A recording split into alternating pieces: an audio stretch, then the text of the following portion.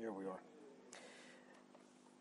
As Steve has just said, the aim for the next few minutes is to give an introductory overview of this whole idea of looking at the broader message of the entire Bible in one chunk, stepping back, seeing the whole plot line, big story, big picture, whatever you might want to call it.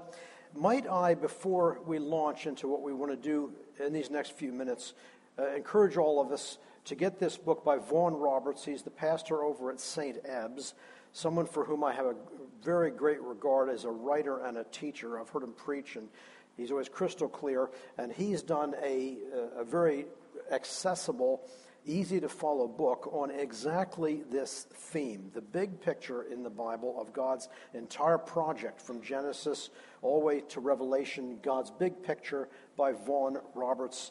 Do yourself a favor, get the book. I think you'll enjoy it.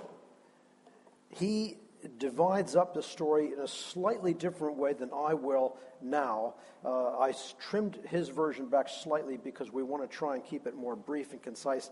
He divides it up into 8 chapters. We're going to work this morning with 6. So establishing the kingdom, a 6-part drama. When you work your way through, and I get this from Vaughan, when you work your way through the scriptures, you begin to see, before you get too terribly far, that there are recurring themes. There are 3 discernible themes in the Bible of God establishing his rule and his reign among his people. These are his people. There's always a people involved. There's a place. Surprisingly consistent, this idea of a place, and then there's a purpose. God's always up to something. And as you go through the chapters or the acts in the drama, you can see that these change somewhat. They sort of morph as you go along. So let's start at the most logical place to start, with creation, of course. The people, you didn't know that Adam and Eve were charismatic. There they are, raising their hands in the garden, dancing around, happy because they're rejoicing in the Lord. At the initial opening phase of the story, these humans whom God makes in Genesis 1, and then the story is retold in Genesis 2, they are the people of God. They are his representatives. He makes them in his image. The word there for image means essentially reflection.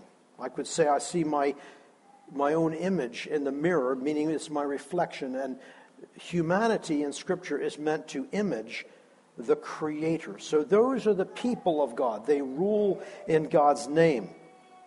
They have a place. God assigns them a place. And of course, off the top, that is Eden, the Garden of Eden. And in chapter 2, Genesis 2, verse 8, there's a significant detail we don't want to miss, that it was God himself who planted that garden. When they moved in, or when Adam woke up from the soil there, he was in a place, he was in a garden, and God had planted it. Then Adam and Eve were assigned the task of managing it. And that's often the way God works. He will birth something, but then he draws us in partnership with him to keep it moving and to manage it. That's the place at the beginning of the story, Eden. But perhaps most important in this equation, God's people, God's place, and God's purpose, is the agenda God has in this opening phase. And I think there's two sides to it. One is rule, and one is rest. Genesis 1:26, God says, let them rule. Some Bibles translate it, let them have dominion. Let them have dominion over the fish of the sea, the birds of the air, the beasts of the field. He commands them to fill the earth, to subdue it, to till the earth and keep it, although that command comes out in chapter 2. They're managers, they're rulers. And you know what? We all inherit part of that dominion mandate. Every single person in this room this morning has something in life over which God has given you authority. And we need to rule and reign over those things where he gives us responsibility. One place that without exception every one of us needs to rule is to rule our own spirit. That's what the New Testament calls self-control. The book of Proverbs speaks very urgently of ruling your own spirit. There's a place in there where Solomon asks, "Do you see a city without walls?" There's more hope for that city than there is for a man who doesn't rule his own spirit. And maybe he was thinking back to his own father, David, who fell into sin because he didn't rule his own spirit at a crucial moment. He sees a woman bathing. He doesn't rule his own spirit. We're called to be rulers and to reign over our own spirits, over our own hearts and thoughts, and also over distinct areas of responsibility. Alongside that, there's another aspect of God's agenda for people. And that is he wants us to be able to rest.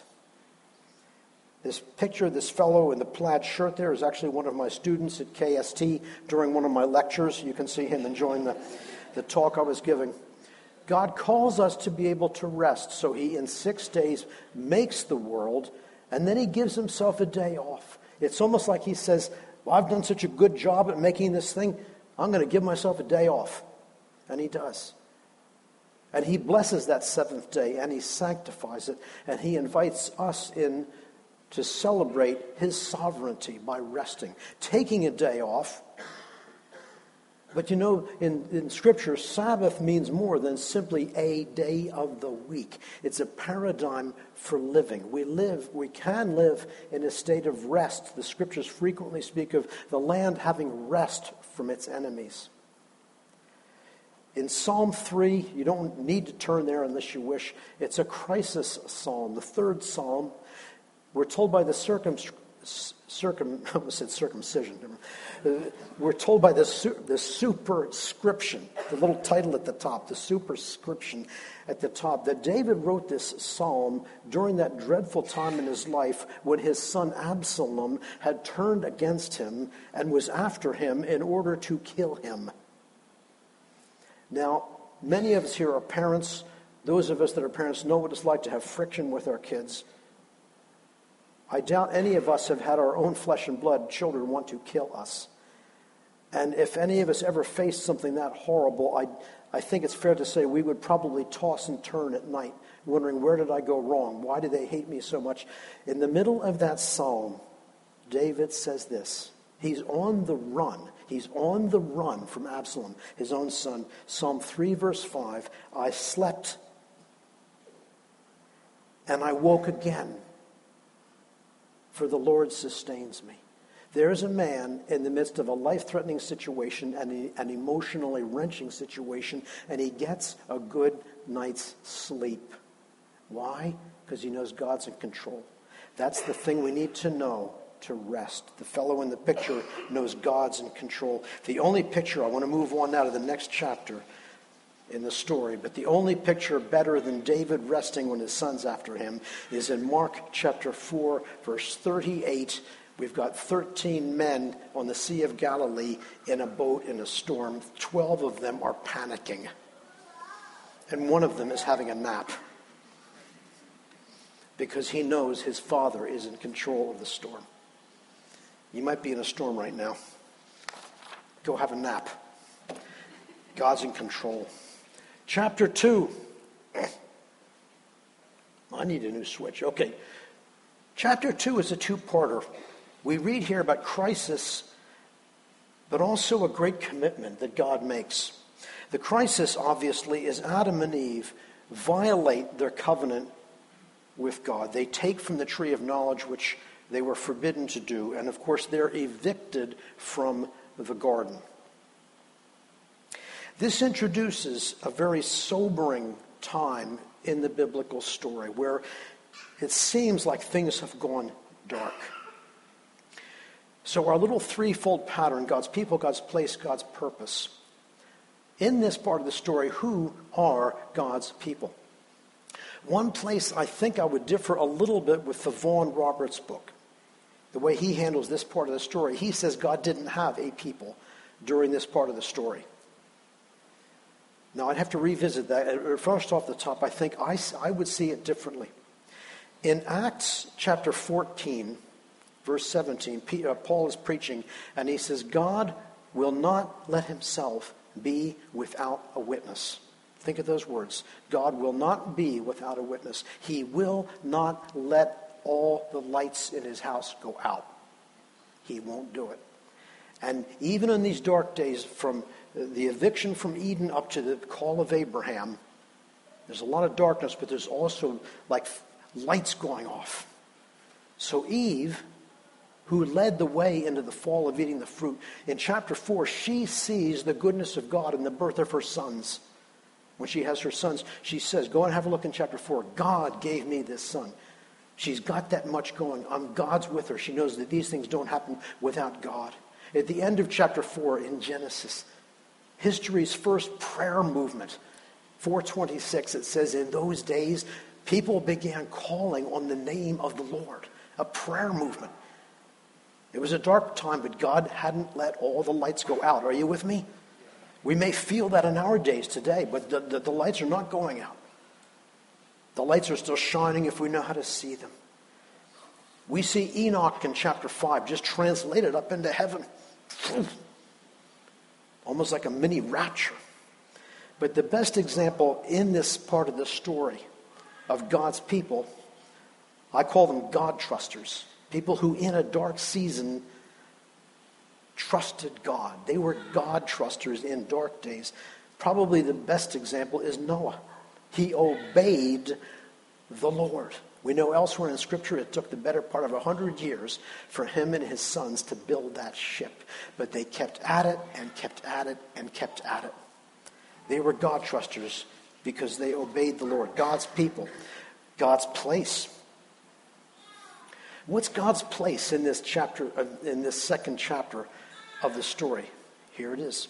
It's the world he refuses to abandon.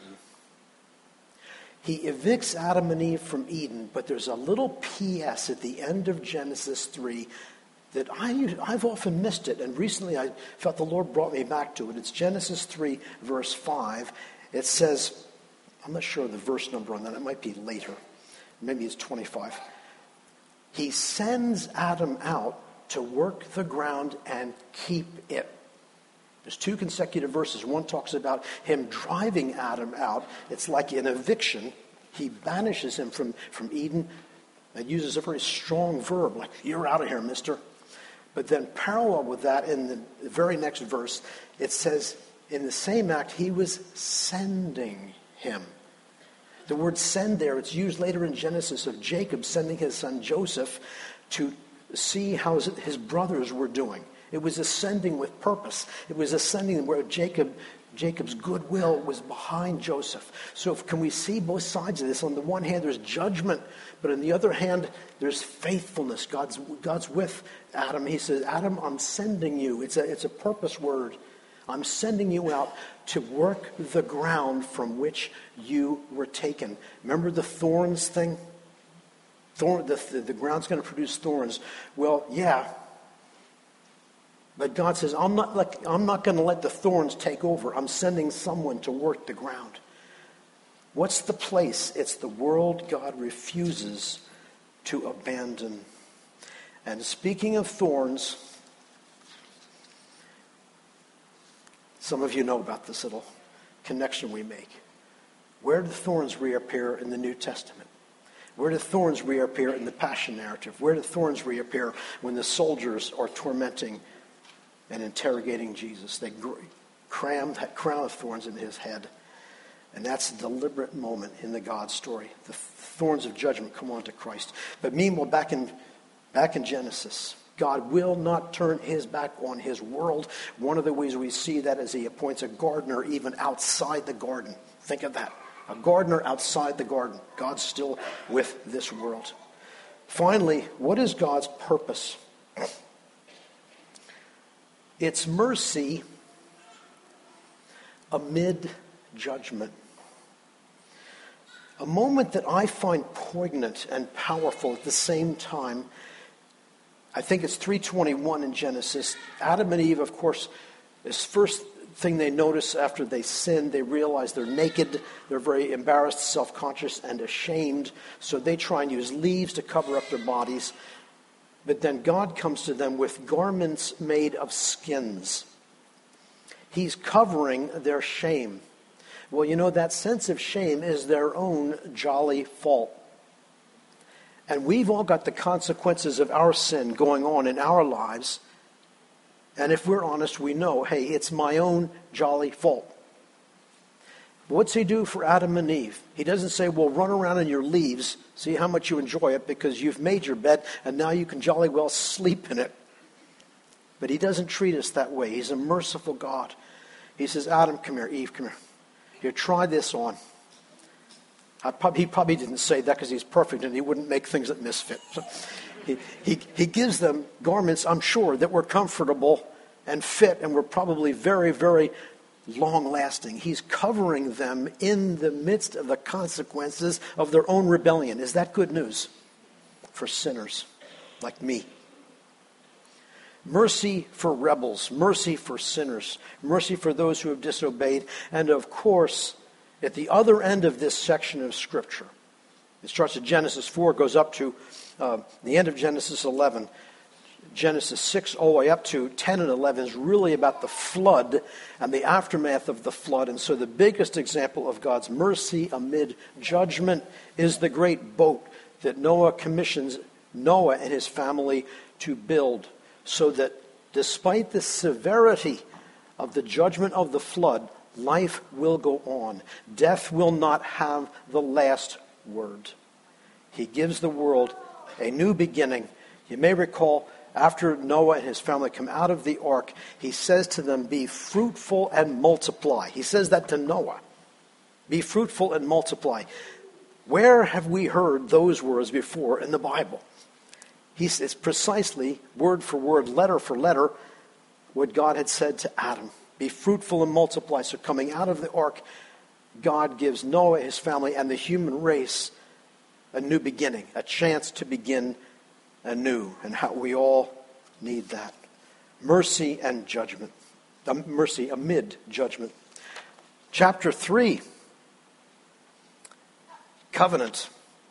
Who are God's people in this section of the story? They are Abraham, Abram initially, then God changes his name to Abraham, and his descendants. At the beginning of chapter 12, God calls Abram. He lives in Ur, many, many miles from the land God would give him. When God steps in the beginning of Genesis 12, what he's doing is stepping in to fix the mess that happened in Genesis 1 to 11. Adam caused a train wreck. God says, I'm going to fix the demolition caused by the train wreck. And the way I'm going to do it is to raise up one man, and through him I will raise up a nation that is going to extend my blessing to all the nations of the earth. We'll come back to that blessing theme in a moment. The key to this man and to the people God will raise up through him, we get in Genesis 17, verse 7. That's a good verse to know and underline and think about. Genesis 17, verse 7, one of the many promises God gives Abram alongside the land promise, I'll come back to that, is, I will be God to you and to your descendants after you. I've spoken on this verse in this pulpit other times. English Bibles customarily translate that verse, I will be your God, which is okay, but it's not exactly what the Hebrew says. Hebrew is a bit more punchy and pithy. It says, I will be God to you. Whatever is wrapped up in God being God, God says to Abraham, I'll be all of that to you. And here's the punchline, saints. I will be all of that to you and to your descendants after you. And according to the book of Galatians, chapter 3, I think it's verse 29, if you're in Christ, you're Abraham's seed. That means this, I will be God to you promise belongs to you this morning. Do you believe that? This is potent stuff, folks. I hope we get a few shivers up our spines knowing the magnitude of some of these promises. J.I. Packer, who some of you may know and appreciate his writings, he's having to retire now because he's losing his eyesight. He's in his 90s. He wrote an amazing book in the 70s called Knowing God. If you've never read it, God will probably forgive you for not having read it. But see if you can get hold of Knowing God by J.I. Packer. It's rich. I mean rich. And he has a statement in there. He gives a couple pages on this "I will be God to you" statement. And he calls it a moving van promise. The moving van promise. Because the moving van is the thing that contains everything else. You know, when you move house, it all goes into the back of that truck. The Pantechnicon, the moving van. And the promise that I will be God to you, it's that promise that contains everything else. Answers to prayer, salvation, forgiveness of sins, eternal life. It's all in that promise. I will be God to you. And that promise is what makes these people different. They have a place. Go to the land I will show you. I have a slight indication that this particular image does not originate in Abraham's day, because you look at it closely, there's some telephone poles in the middle of it, which I doubt were there then. But it sort of represents the land God led him to. Looks not too different from what the land looks like now. Go to the land. Why land? Why is this land thing a part of the story? I'll give two reasons. One is land, a physical place, was part of the picture in the beginning, in Eden, and God is committed to restoring that original plan that he had in the beginning. He hasn't changed his mind. He wants his people to have a place. So at one level, the significance of this promised land is as a replacement for the land Adam and Eve lost when they sinned. That's part of it. But there's more than that. Because God's mandate for this covenant people is that they will extend God's blessing to all the nations of the earth. And as we'll see when we get to the New Testament in a few minutes, the land becomes the staging ground for God extending his kingdom to all the nations of the earth. It goes Jerusalem, Judea, Samaria, and to the ends of the earth. It begins in that land that God gives Abraham. It's not just for Israel to gather and worship in, although it's that. It's for them to gather and worship, and then a staging ground for the blessing to go forth.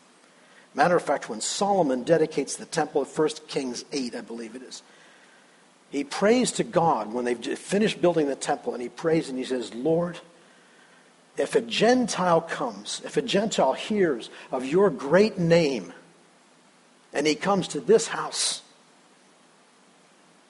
would you hear his prayer and grant his prayer so that the nations of the earth will know that you are the real God? Jerusalem, the temple, the land, all of it is a staging ground for God extending his kingdom to the nations. What's God's purpose in this part of the story? It has to do with grain. God promises to bless all the nations of the earth in Genesis 12 through Abraham and his descendants. Before you even get out of the other end of the book of Genesis, you see this coming true. Abraham's great-grandson, his name is Joseph. You know the Joseph story, abducted by his brothers, hauled down to Egypt in slavery, all his adventures and misadventures in Egypt. He becomes the one that God positions and gifts prophetically and administratively to save the Egyptians, of all people, from starvation. And because of Joseph, Abraham's great-grandson, the Egyptians and the other nations round about were able to come. It's in Genesis 41:57. People came from all over, not just Egyptians, because they had stored up the grain at the advice of Joseph. There was grain in Egypt. The word got around. There was bread in Egypt. Why was there bread in Egypt? Because they listened to someone from Abraham's family. It's a picture of God using this nation to bless all the nations of the earth. 2 Chronicles 9, much later in the story, but it's the same idea. There's a king reigning in Jerusalem. His name is Solomon.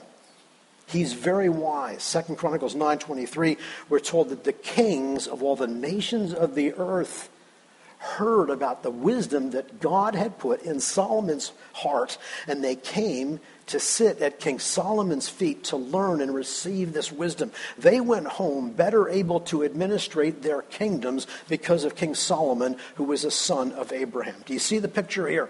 That's why God raises up this nation, is to bring his blessing to the nations of the earth. New Testament, which I'll get to in a second. Remember the way the book of Matthew, which is the bridge between the Old Testament and the New, it's the beginning of the New Testament, it begins in very much Old Testament style with a genealogy. Genesis keeps saying these are the generations of this, these are the generations of that, etc. It's all the way through Genesis. You turn over into the book of Matthew and it says this is the genealogy of Jesus Christ, which is a New Testament way of saying these are the generations of. It's the same thing. And he starts with Abraham, interestingly, and brings it all the way down to Jesus himself. The point being in Matthew's theology, do you get it?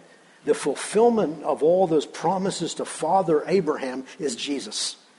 And the good news that he brings, salvation, eternal life, forgiveness of sins, all of that, that's part of the big moving van promise that God gives us through the covenant with Abraham fulfilled in Christ. Okay, now a big fast forward. Part 4 in the drama is Christ himself. God's people. God's people in this part of the story are condensed into one man. There he is.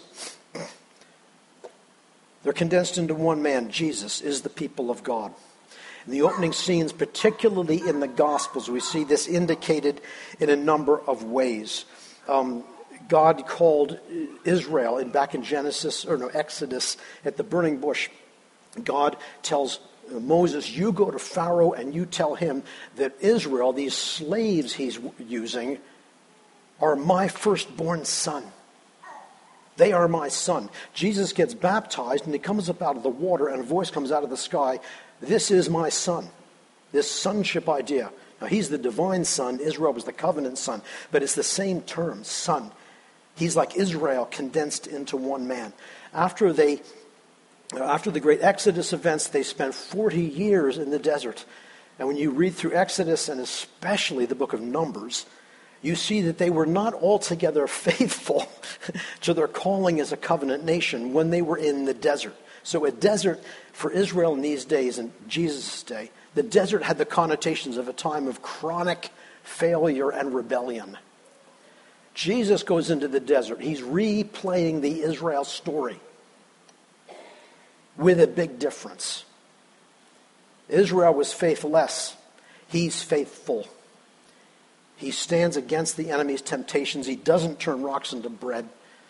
He sticks with his father and with his father's agenda. Israel condensed into one man. What's God's place at this point in the story? His place is among sinners. I've always been gripped by this. How does Jesus' public mission begin and end? It begins and ends the same way. Christ among sinners. He goes to get baptized. We're told, especially it's clear in Mark, all Jerusalem and Judea went out to hear John and to receive baptism. So we're not talking a couple of dozen people. We're probably talking over the time of John's extended ministry, many, many thousands of people. I've always thought Jesus got there. He probably had to wait in the queue for his turn. So he begins with a public identification with sinners. He's among sinners. That's his place. And that, of course, is how his earthly mission ends, because he dies between two criminals, beginning and end. Along the way, he's accused by his enemies. Oh, what's he know? He's a friend of sinners. Well, they were right about that. He would also be the Savior of sinners. What is God's purpose at this point in the story? Now, we could spend every Sunday morning for the rest of 2016, literally, on exploring and digging out the riches of God's purpose in Christ's mission on earth. It's a well you never get to the bottom of. This morning I want to just touch one among many possible points. Jesus is coming to restore something. That's why the Father sends him. He's come to restore to us the capacity to rule and rest. When God tells Adam and Eve, you will rule, let them rule, he highlights wildlife. And the first thing he mentions is fish. How do you control fish? In Luke 5, it's the very beginning of Jesus' public ministry. The disciples have been fishing all night, not come up with anything, empty net, and he says, throw the net on the other side. Can you imagine what experienced fishermen would think of advice like that? I wonder if they were rolling their eyes. He's a carpenter. What's he know? Anyway, they do it, and you know the story. The nets were so full, the nets were ripping because of the weight of the catch that came in. Through him, they're ruling over the fish. Do you see it?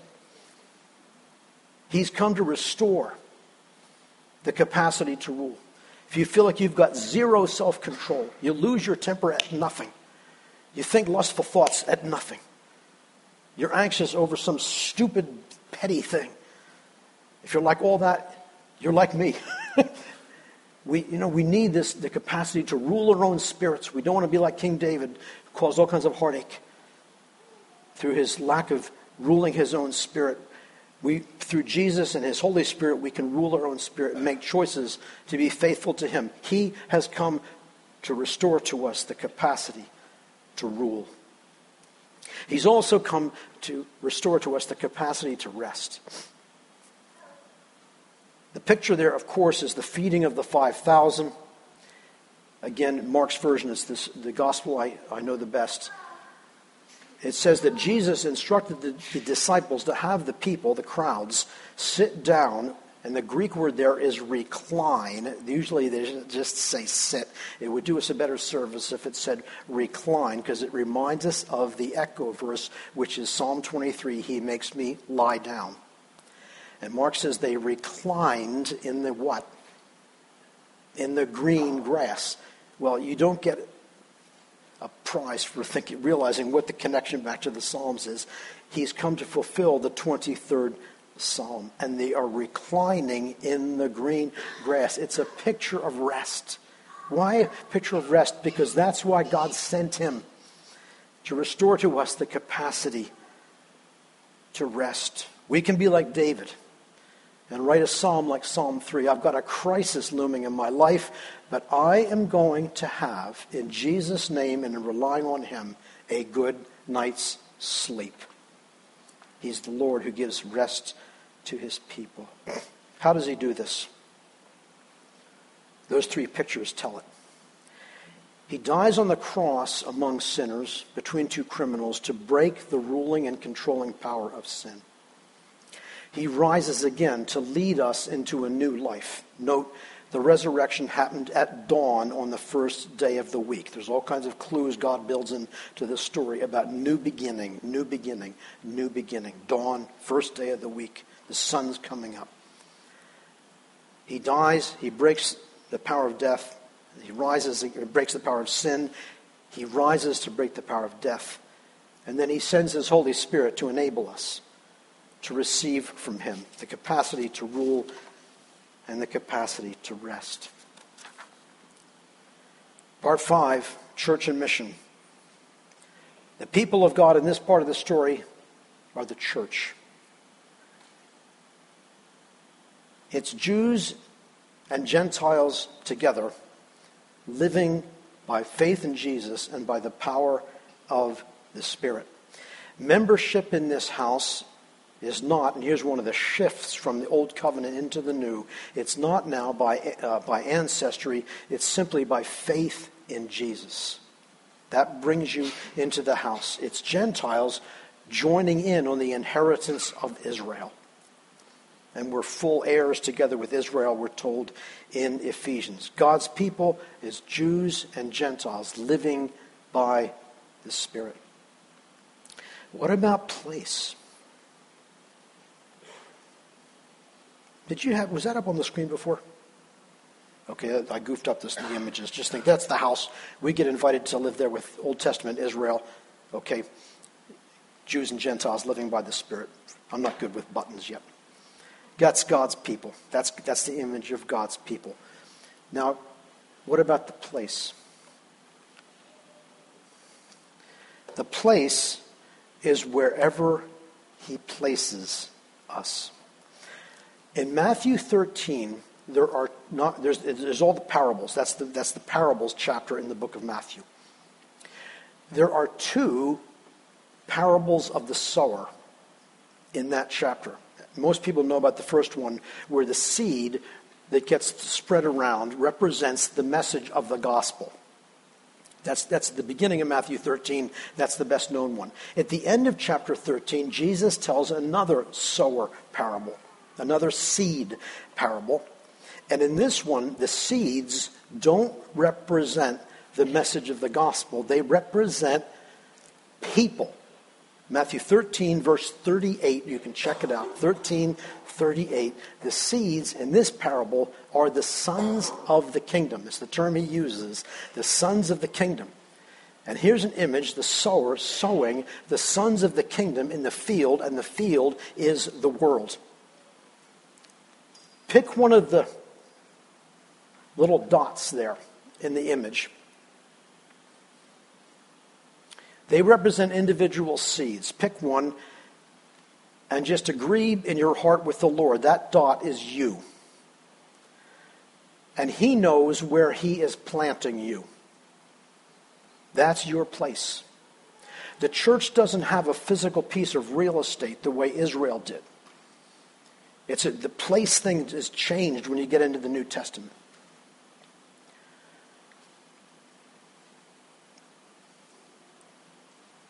Your place may be, think of that little dot falling onto the ground, might be Tesco.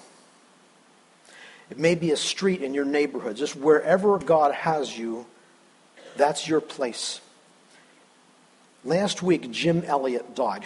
If you raise your hand if you know who Jim Elliot was, the famous missionary in Ecuador. He was martyred for his faith 60 years ago last week. There's a little website they've set up in honor of him. It's really powerful to read it. And all his quotes, things that he would say, one of which is this: wherever you are, be there. I like that. Underline be. Wherever you are, just be there. Don't be half there. Don't be a third there. Be there. He did that, and he paid with his life, but brought great glory to the name of Christ. God's place is where he places us. What about God's purpose? You remember what we said earlier about the land God gave Abraham. That part of why he did it was that it would serve ultimately as a staging ground. In Luke's resurrection narrative, we read this. Jesus says, he's the risen Jesus. He says to the disciples, Luke 24, verse 47, forgiveness of sins must be preached in my name to all nations, and then the clincher, beginning in Jerusalem. So Jerusalem is no longer the destination point. For centuries in Israel, it was a destination. 3 times a year, Deuteronomy 16, 3 times a year, you drop what you're doing, you go to Jerusalem and worship. It's a destination in the Old Covenant. Christ changes that. He is the game changer. Now Jerusalem, the destination, becomes Jerusalem, the launch pad. Forgiveness of sins must be preached in his name to all nations, beginning at Jerusalem. Jerusalem, a little map there, meant to be show Judea and Samaria, and of course, the ends of the earth. Finally, the final act is about creation again. Creation again, part 6. Who are God's people in this part of the story? They're the lamb worshipers.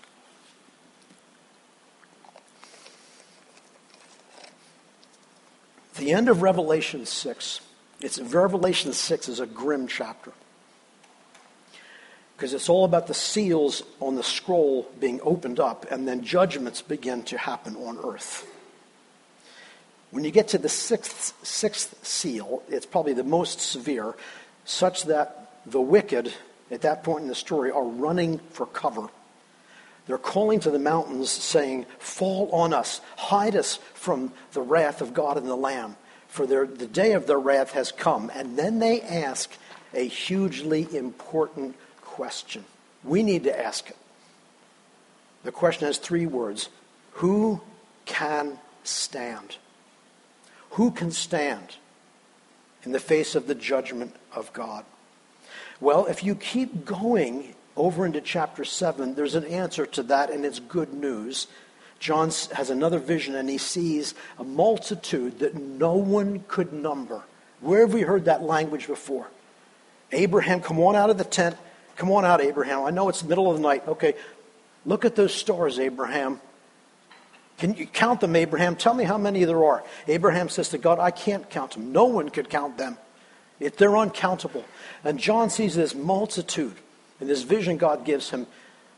And counting the multitude is like Abraham trying to count the stars. And a multitude no one could number, from every tribe, every nation, every language, everything. Because of God calling one man, making him into one nation, all the nations are able now to stand in front of the Lord. Now, stand's the key word.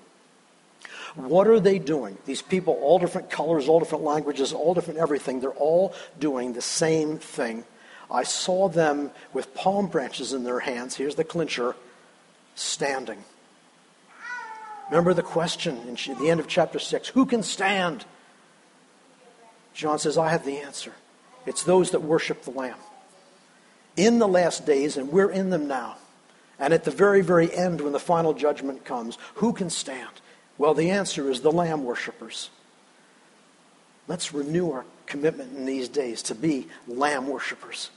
Lately, I've been distracted and fretting by 100 different things. And I felt the Lord say to me in the last couple of days, stop the fretting and start worshiping.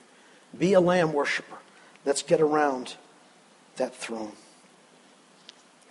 What's God's place at this point in the story? God is not in the hospital, like this lady. God's place is to be at work in a world that's in labor. The end times are a bad time and a good time.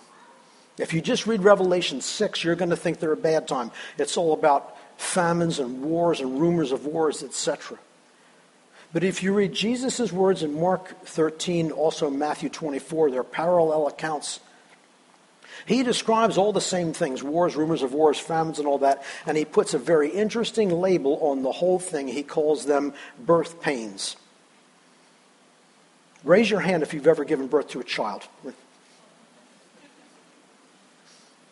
Okay, put your hand down.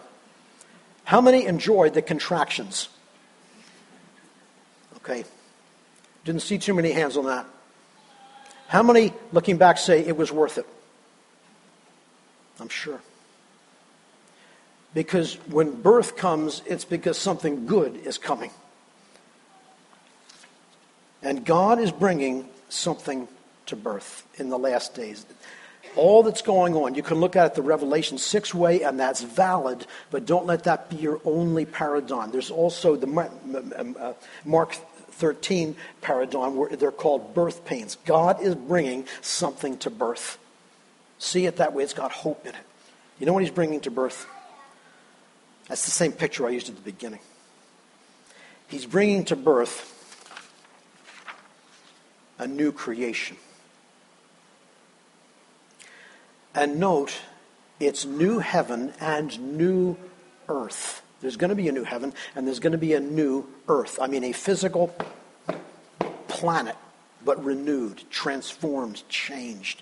And then heaven, the New Jerusalem, is going to come down onto that earth. The differences are not going to be that it's going to be all of a sudden non-spiritual like we think of heaven. It's going to be physical forever. Jesus says he's going to have wine and bread with us there. It's a new earth. Take that literal. It's a new earth. The difference is not that it's spiritual and not physical. The difference is it is physical, but there's no death. There's no pain. There's no mourning. There's no tears. Those of you that just raise your hands that are moms, you know when your kids were little and they come crying to you, "Mommy, Mommy," with some huge crisis like their toy fell down the stairs or something. What you would need to do is wipe the tears from their eyes. And that's what Scripture says God is going to do for all of his people in this final chapter in the story. Maybe you feel like you've got more than your share of tears. Well, okay, fair enough. But they're going to get wiped away. And consider this. When you wipe the tears from your children's eyes, how close did you have to get to them to do that? You can't do it from the other end of the room. You had to get right up close, and God's going to get right up close and wipe the tears from all of our eyes. That's the climactic triumph of grace and mercy at the end of the story.